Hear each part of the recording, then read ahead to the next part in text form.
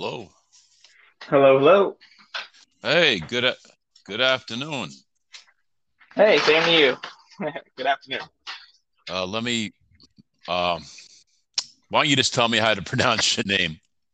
Yeah, no problem. It's Jean-Pierre Genioli. Wow,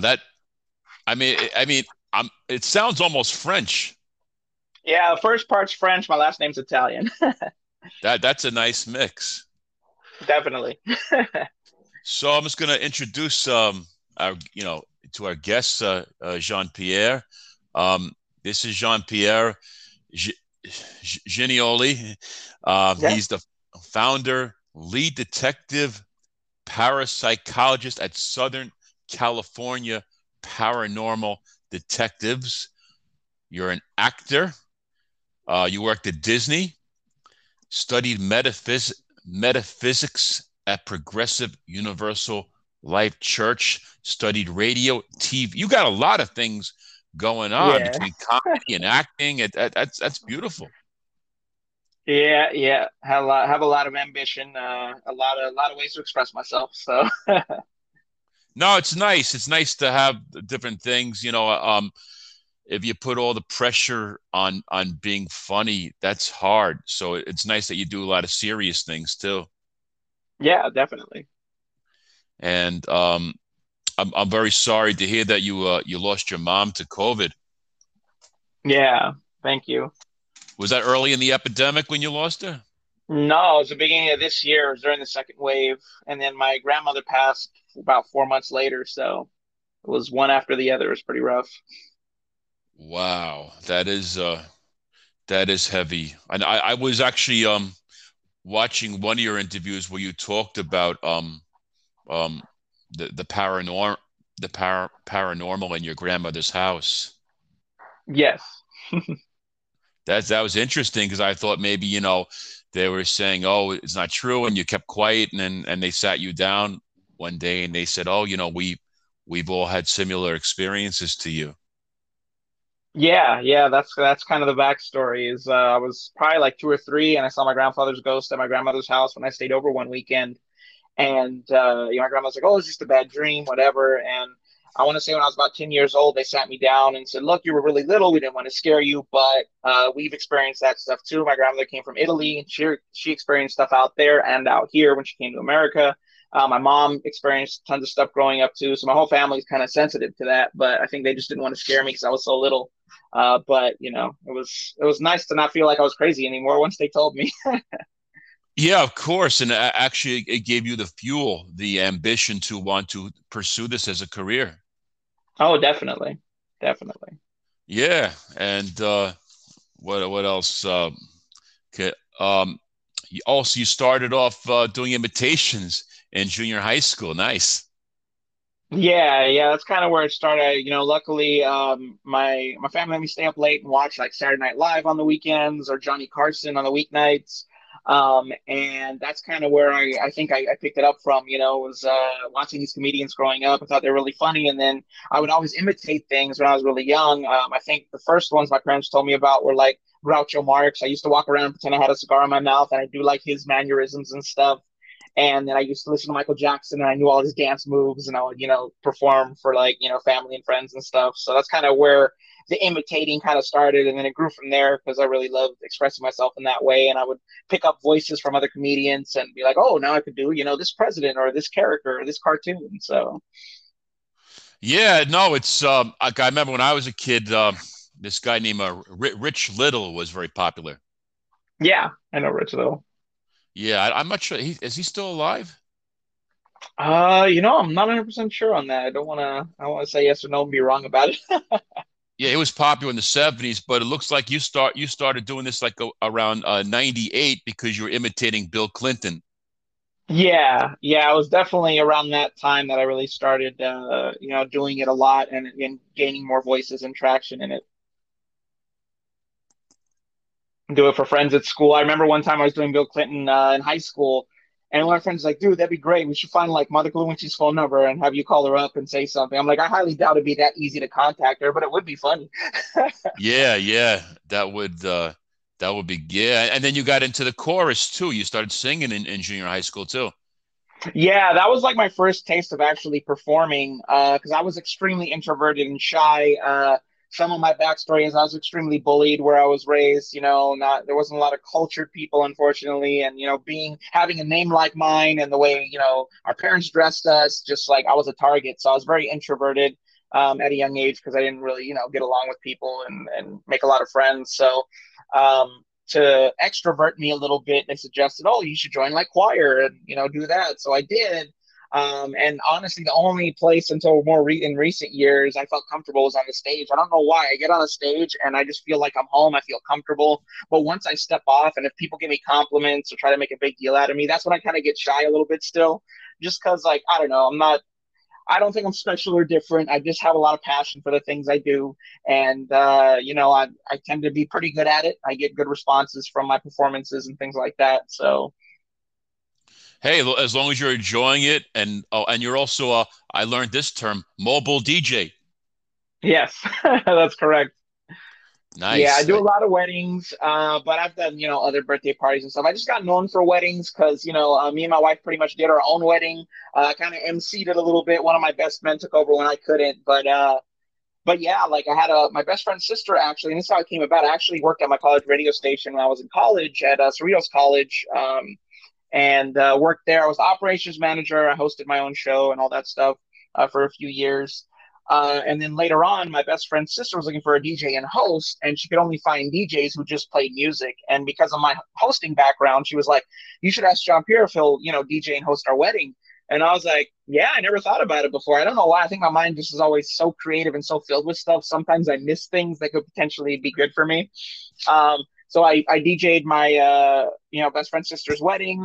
Everybody loved it and thought I did a great job. And I was like, you know what? I think this is something I should invest in. So started saving up money and bought the equipment and got pretty well known for DJing weddings. I'm great at just working with people and communicating with couples. I try to make it easy for them.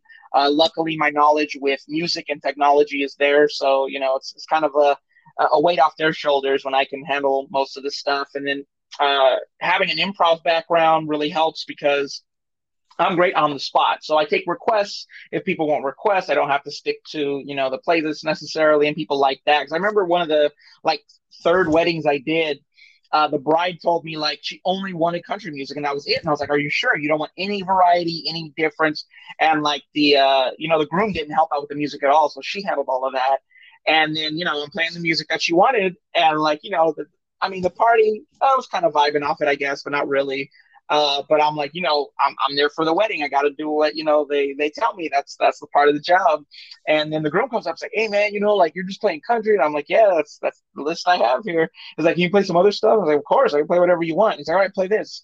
And then once they gave me the freedom to kind of get away from that playlist and play more dance music and get the party uplifted, like the place went nuts. They were having a blast. The groom like became my biggest fan. It's like, "Dude, you're just like killing it. You played like all the hits. Everybody's loving it. Like you turned the party around." And I was like, "Okay, I guess I have a skill for this." Yeah, in one of your interviews, you kind of specified that if you had a choice, if you had to narrow it down, it seems like music is your favorite thing. Yeah, yeah. It's hard because I love so much of everything I do, honestly. Like, and I don't know if you've heard some of the other stuff, me talking about my abuse in the past that really it shaped who I was, unfortunately. And only in like the last 3 years did I really quit my day job and pursue entertainment only. I'm only doing acting and music and, all my passions. And I don't have a regular day job outside of that now.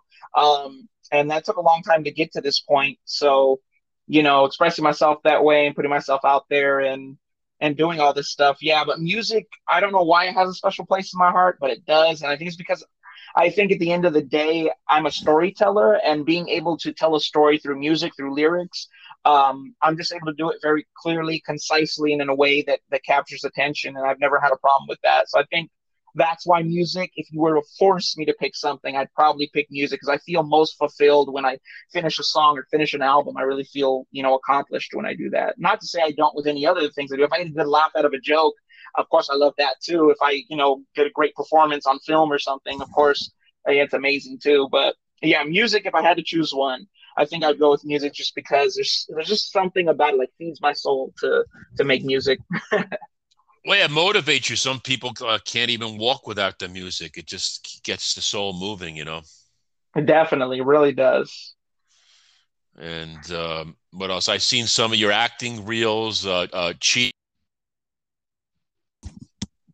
Did you remember that one? You were working very Oh hard to yeah. get a mortgage for her, and she said it's not enough for me. Yeah. The Gold Digger one. Yeah, I've done a few. I'm working with this YouTube channel. His name's Samir Bhavani, and he's a Middle Eastern gentleman that casted me in one of his videos and really loved my acting. So now he puts me in a ton of videos, and that's helped me really build up my acting reel. I've got some great content and meaty monologues and lines from working with him. So it's been great. You know, it's nice to make a little money and then also produce quality content. So. Yeah, it sounds like you know. Oh, by the way, since you have a PhD, do you go by the name Doctor Gianoli? I mean, I don't make anybody call me that. The way I look at life is I do things because I choose to do them and I love them. So I don't force people to call me by titles or anything. I mean, some people like to call me it because, I obviously earned that degree, but I don't force anybody to. I just kind of try to live my life, I guess, with humility and just try to be a normal guy doing a bunch of non-normal things.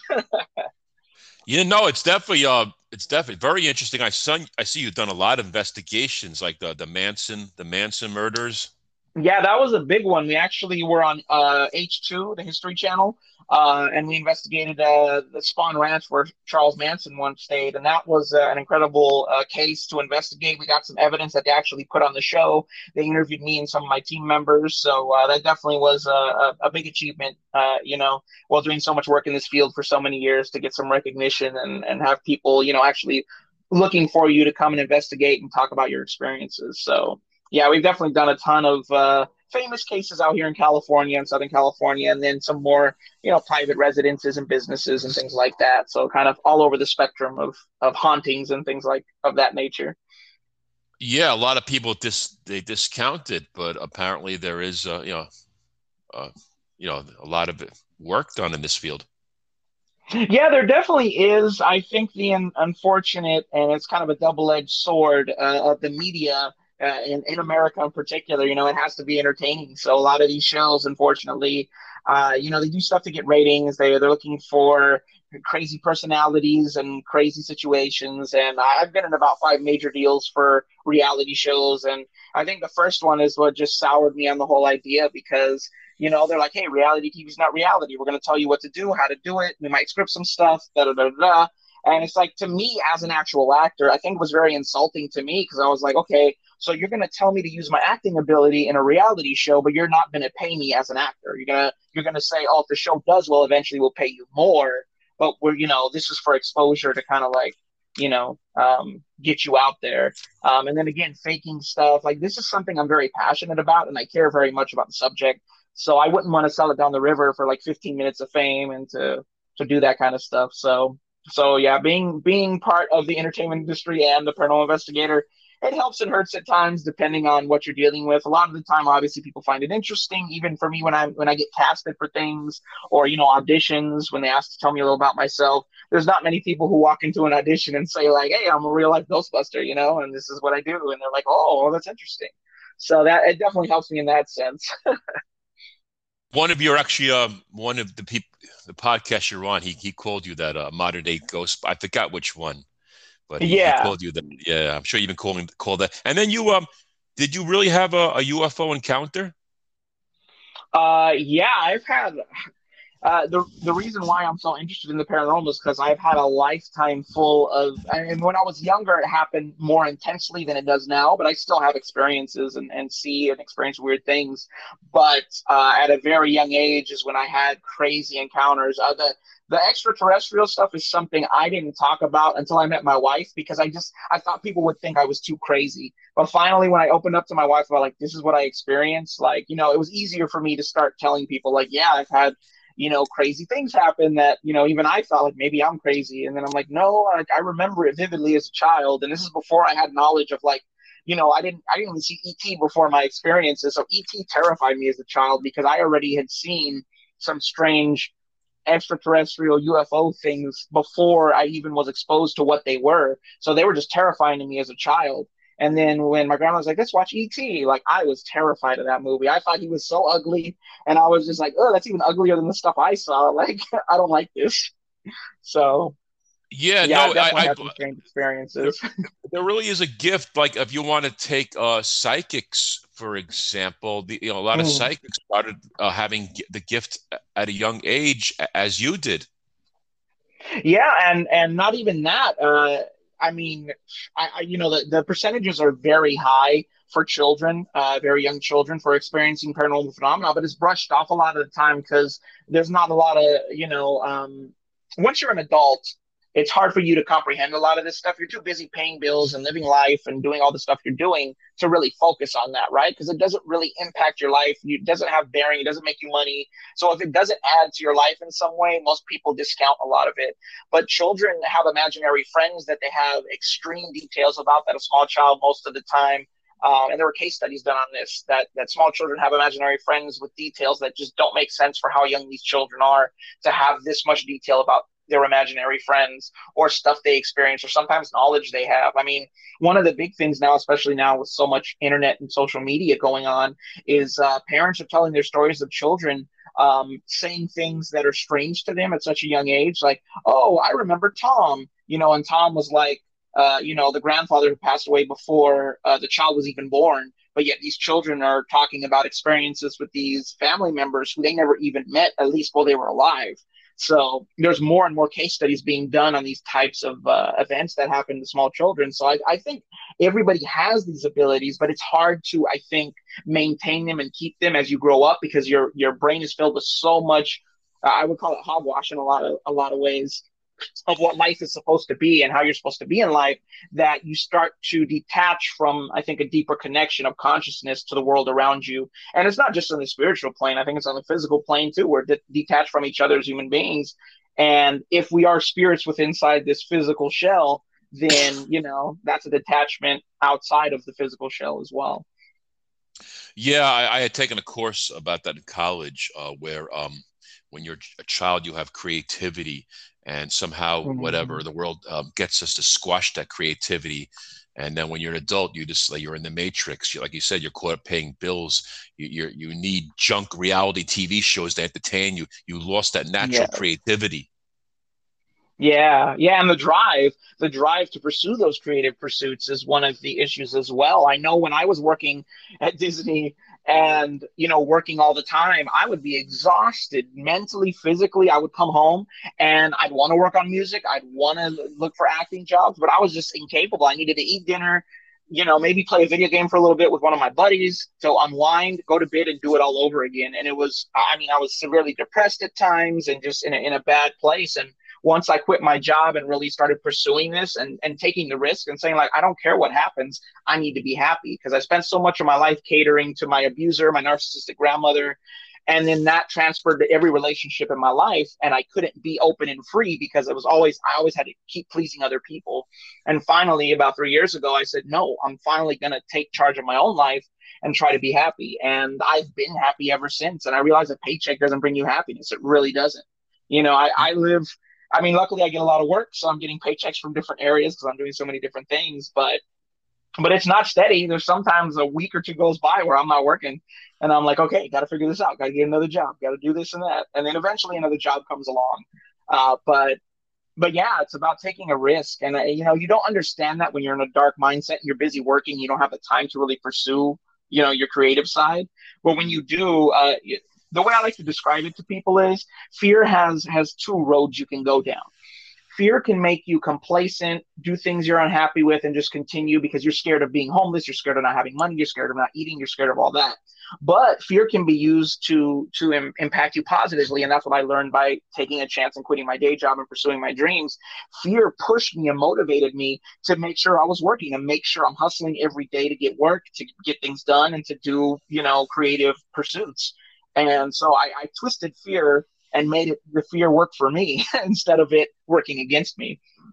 Yeah, I guess it's kind of like the wind. You put the wind at your back rather than face the wind. Exactly. But I think I would. I've been to Disney World, but I remember the entertainment crew at Hershey Park. If you ever been there. I have not been there. I've heard of it, definitely familiar with it, but I haven't been there. Well, like at Disney World, they sing. They you can sit in the stadium and they perform for Yes. you. And the song, I was 11 years old, but the song still impacts me to this day. The words were Hershey Park, happy Hershey Park fun. I remember that whole song. Nice. Did you guys sing songs like that at Disney World? Well, I worked at Disneyland, not Disney World, but Okay. I mean, luckily I didn't have to. I wasn't in any necessarily stage shows there, although I was trying to break into that area, but it's difficult. It's difficult. There's so many gatekeepers at Disney. It's a different world, even than Hollywood, inside of Disneyland Entertainment. I was able to go into entertainment and I worked with the characters. I had to learn scripts for certain characters and story tell, which is no problem for me. I'm a storyteller.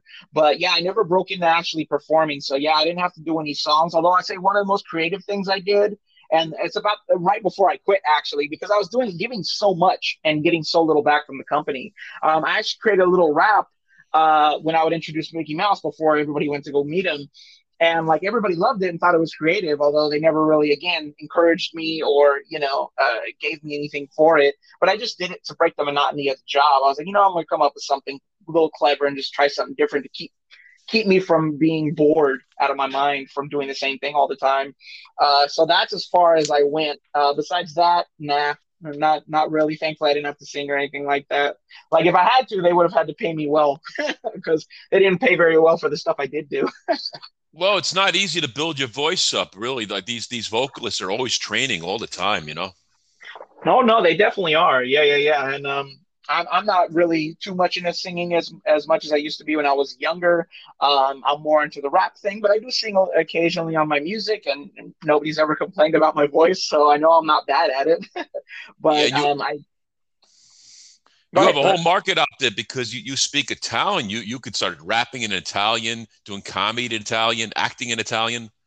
Oh yeah, no, definitely. One of the acting jobs I booked this week for a TV show. I can't say much about it. Obviously, I'm under NDA, non-disclosure agreement right now for the show. But yeah, I'm playing like an Italian bodyguard for this TV show. So it's going to be fun. It's pretty cool. I'm shooting Thursday for that show. So Nice. So, I liked the video where you played. I don't know where you this. I can't. I don't know mafioso where showing how to make the dough and you punch the dough. oh yeah, yeah, yeah. That was a short film I did. We won Best Cast in the Rome Film Festival, so that was nice. I got an award for that. Yeah, that was all improv too. The director said just come up with something, so I just came up with that off the top when we were shooting the film. Yeah, you remind me of Stevie Van Zandt from The Sopranos with the facial expressions. Nice, nice. Yeah, I definitely got into character. I definitely have been called by many people through my acting career as a character actor, so that makes sense. No, you are good. You're good about that. And getting back to your grandmother's house. Like when I was a little kid in my grandmother's house, I had this imaginary friend in the vent, and his name was Pami, Pami. And then like I don't know, Mhm. like 10 to 12, 13 years later, my nephew and niece were visiting my grandmother, and they had an imaginary friend named Palmas. Mm. Wondering maybe there's someone who lives in a vent named Palmy or Palmas. Maybe this imaginary person is real. Yeah, I mean, you never know. Like I said, they've done a lot of case studies, and they found that some imaginary friends aren't so imaginary. I know the two I'm thinking off the top of my head because they were really like impactful stories in this book I read of some case studies. There was a young boy that lived in his house, and he had a little friend, another little boy in the house, and the mom asked him to describe it, and the boy actually drew this little boy, and he described Victorian style clothing, the way he talked, the way he looked, and they found out that the little boy had died in that house that they lived in, and they found a picture of the little boy, and it was exactly how their son described it. So I mean, stuff like that does happen, and they do document that. So it's very possible. Yeah, yeah, and I'm sure you've heard of the Amityville Horror.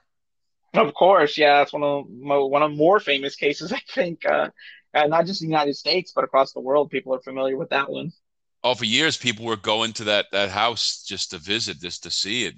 I Hmm. I think they might have torn it down. I don't think it's there anymore. Yeah, I don't think so either. I believe I remember hearing it because of all the people trying to get in there and come by that they just tore it down and built a new one. That happens sometimes, often, depending on the property and how famous or infamous it is. They'll just tear it down because they don't want people, coming in there. If they build it new, maybe it'll throw people off the scent. Who knows? Yeah, once something is public, everybody comes there, so that the privacy Hmm. issue becomes an issue. And then another thing comes to my mind is the movie The Shining.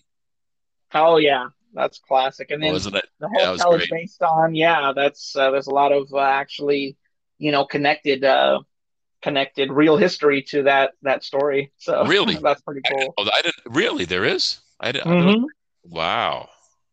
Yeah, the when he was writing the script for that movie, he wrote it in I'm trying to remember the name of the hotel.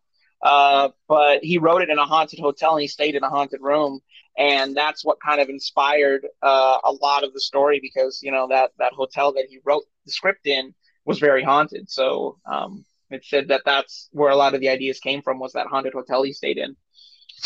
Wow. It's So a people famous really, hotel. I'm forgetting the name right now. I apologize. I don't remember off the top of my head, but is it in California? it's not. It's in a different state. Let me actually, you know what? Let me look it up. Give me a second. Let me see. Uh, Just because I want to be correct. I know some of the paranormal shows. Um, there you go. The Stanley Hotel. Yeah, okay. it's in Colorado. Okay. Yeah, that's what The Shining was based on. I knew it was a name like that. I was like, I'm trying to remember. There you go, the Stanley Hotel. Yeah, a lot of paranormal shows have been there. It's famous for being haunted. So, And do they really have those bushes there, like in the movie where he's chasing the wife in the snow and the bushes? I don't know if they have a hedge maze in at that hotel in particular. I'd have to look at it. I don't think they do though. I don't believe so. If my memory serves me correct, I don't think it does. And that was classic. All those imaginary conversations he was having and imaginary Yes. characters. I'm still amazed by it to this day, to tell you the truth. Yeah, no, I mean it really was a powerful movie as far as horror goes and creepiness factor. Yeah, yeah. Uh, Anything else you want to talk about? Anything you want to share? I mean, I guess the biggest thing right now, if I didn't mention it to you beforehand, I just released a paranormal rap album. So I combined two of my passions, and it's on every major platform. It's called Paranormal, but it's spelled Paraknowrmul. It's on every major platform. I have a lot of Ghostbusters references in the songs. It's kind of a accumulation of my personal experiences and knowledge of the paranormal, and also other from clients and people I've dealt with. It's kind of all those ideas put together on this album to really paint a picture of what the paranormal is. I have a couple songs about UFOs. Most of it's about ghosts and other phenomenon like that. So yeah, but it's getting a lot of traction right now. Everybody's liking it. There's some songs that have more of a modern rap feel to it, but you can actually hear my words. I don't mumble or anything like that. I'm a storyteller, as I said, so I like to have my message very clear in my music. But yeah, so that's the biggest thing right now, other than working all these acting jobs. No, that's cool. That's cool. And I think you also I read somewhere that you did rap as Mickey Mouse too. Yeah, yeah. So when I was at one of my low points when I was working Disney, thankfully, whenever I'm in a dark space, I tend to get creative, constructive rather than destructive, as I say. So I wrote a whole album about what it was really like working at Disney and how the company really runs. And on one of the tracks, I kind of created this idea of, if I could personify Disney in any way, what would it be? And I'm like, it would be Mickey Mouse rapping over like a gangster beat, about how much money he has and how he controls everything. So I ended up using an old Dr. Dre beat from Chronic 2001, the What's the Difference beat, and I rapped as Mickey Mouse over it. And I ended up using that, even though it was on the album, and it was like probably like a minute, I think, about a minute. Um, I ended up using that as my closer for my stand-up comedy act, and I would just shut the comedy clubs down. Like nobody expected it, at the end, I'm like, you know what? I've had to personify Disney in any way, and then I just start rapping like Mickey Mouse, and the place would go nuts. So it was a lot of fun. No, that's nice. it's good to switch it up and do the imitations. And also with comedy, you can apply your storytelling skills too for your stand up. Oh yeah. Yeah, completely. Yeah, I think that's another reason why I'm good at comedy as well, is because I know how to storytell it. It feels natural. It feels like I'm telling you about my life and me. And it really is, to be honest. Most of my content is observational, either from my life or from what I see in the world and kind of how I interpret it. And a lot of comedians are obviously like that. Some of my biggest inspirations are like George Carlin and Bill Hicks. I definitely have geared more towards being somewhat political and controversial with big topics like that because it obviously affects everybody. So I feel like, twisting it and making fun of it just kind of creates a more positive spin on it because I think it is really negative to a lot of people. Yeah, yeah, it is. Oh, I wanted to ask you: are you in an actors union or you're a freelancer? I'm non-union. I am SAG eligible. I worked on the movie Ford versus Ferrari for 2 months, and I did a scene with John Bernthal in that film. I got all my SAG vouchers, so I'm able to join the union. But I've stayed non-union because I'm getting so much work, and I don't want to limit myself because even though I do tend to get sometimes the Italian roles due to my name and my look. I'm not typecast really. I'm all over the spectrum as far as like my acting roles go, which is great because it allows me to be more diverse than to be stuck as one stereotype. So it's something I'm probably going to do eventually, but right now I'm just kind of enjoying the ride, getting as much work as I can. One of the strategies I'm using, which a lot of union people said it's smart, is I'm waiting to build my reel up very strong. So I have a lot of content because once you join the union, you're competing against the top actors in the field. And if you don't have a strong resume, you're not going to make an impact. So I'm really trying to build my resume. And when I join the union, I want to come in strong. I want to be able to have solid work. I don't want to just be competing against the biggest actors and not be able to hold my own weight. So that's one of the strategies I'm trying to use as far as acting goes. Yeah, and also frees you up. Another actor told me that when you join the union, you could not accept non-union jobs. That is correct. Exactly. So yeah, with all the other work you got, you should have the most freedom so you can explore different paths. Yeah, that's what's great about it is, there's no limits for what I want to do. I don't have to say no to things. And then when I audition for non-union projects, it makes me more palatable to these bigger productions. I just had an audition for a movie on Saturday, and I came dressed up as the character. So it was one of the best auditions I think I've ever had, to be honest. I blew them away as soon as I walked in wearing a leopard print suit, and they were just like blown away by that. They asked me if I had experience. When I told them I worked on tons of movies, including Ford versus Ferrari, they were blown away again. And they asked me if I was in the union. I said no. They were very happy because they don't have to deal with fighting the union to try and get me in the film if they end up selecting me for the role. So yeah, it definitely helps. I'm just happy doing what I love. I don't really care about the tons of money or all this other stuff. Like honestly, I'm trying to live my passion, and to me, as an artist, the art is more important than the money, in my opinion, in my eyes. Absolutely. It's I had to look up the name of an actor because there's an actor who you remind me a little bit, except your nose is not as big as his. His name is Oh, Adrian Brody. oh yeah, yeah, yeah, definitely. You remind me You of know him a what? little. That's cool. Yeah, no, thanks. That's a compliment, definitely. You know what's funny about me is too.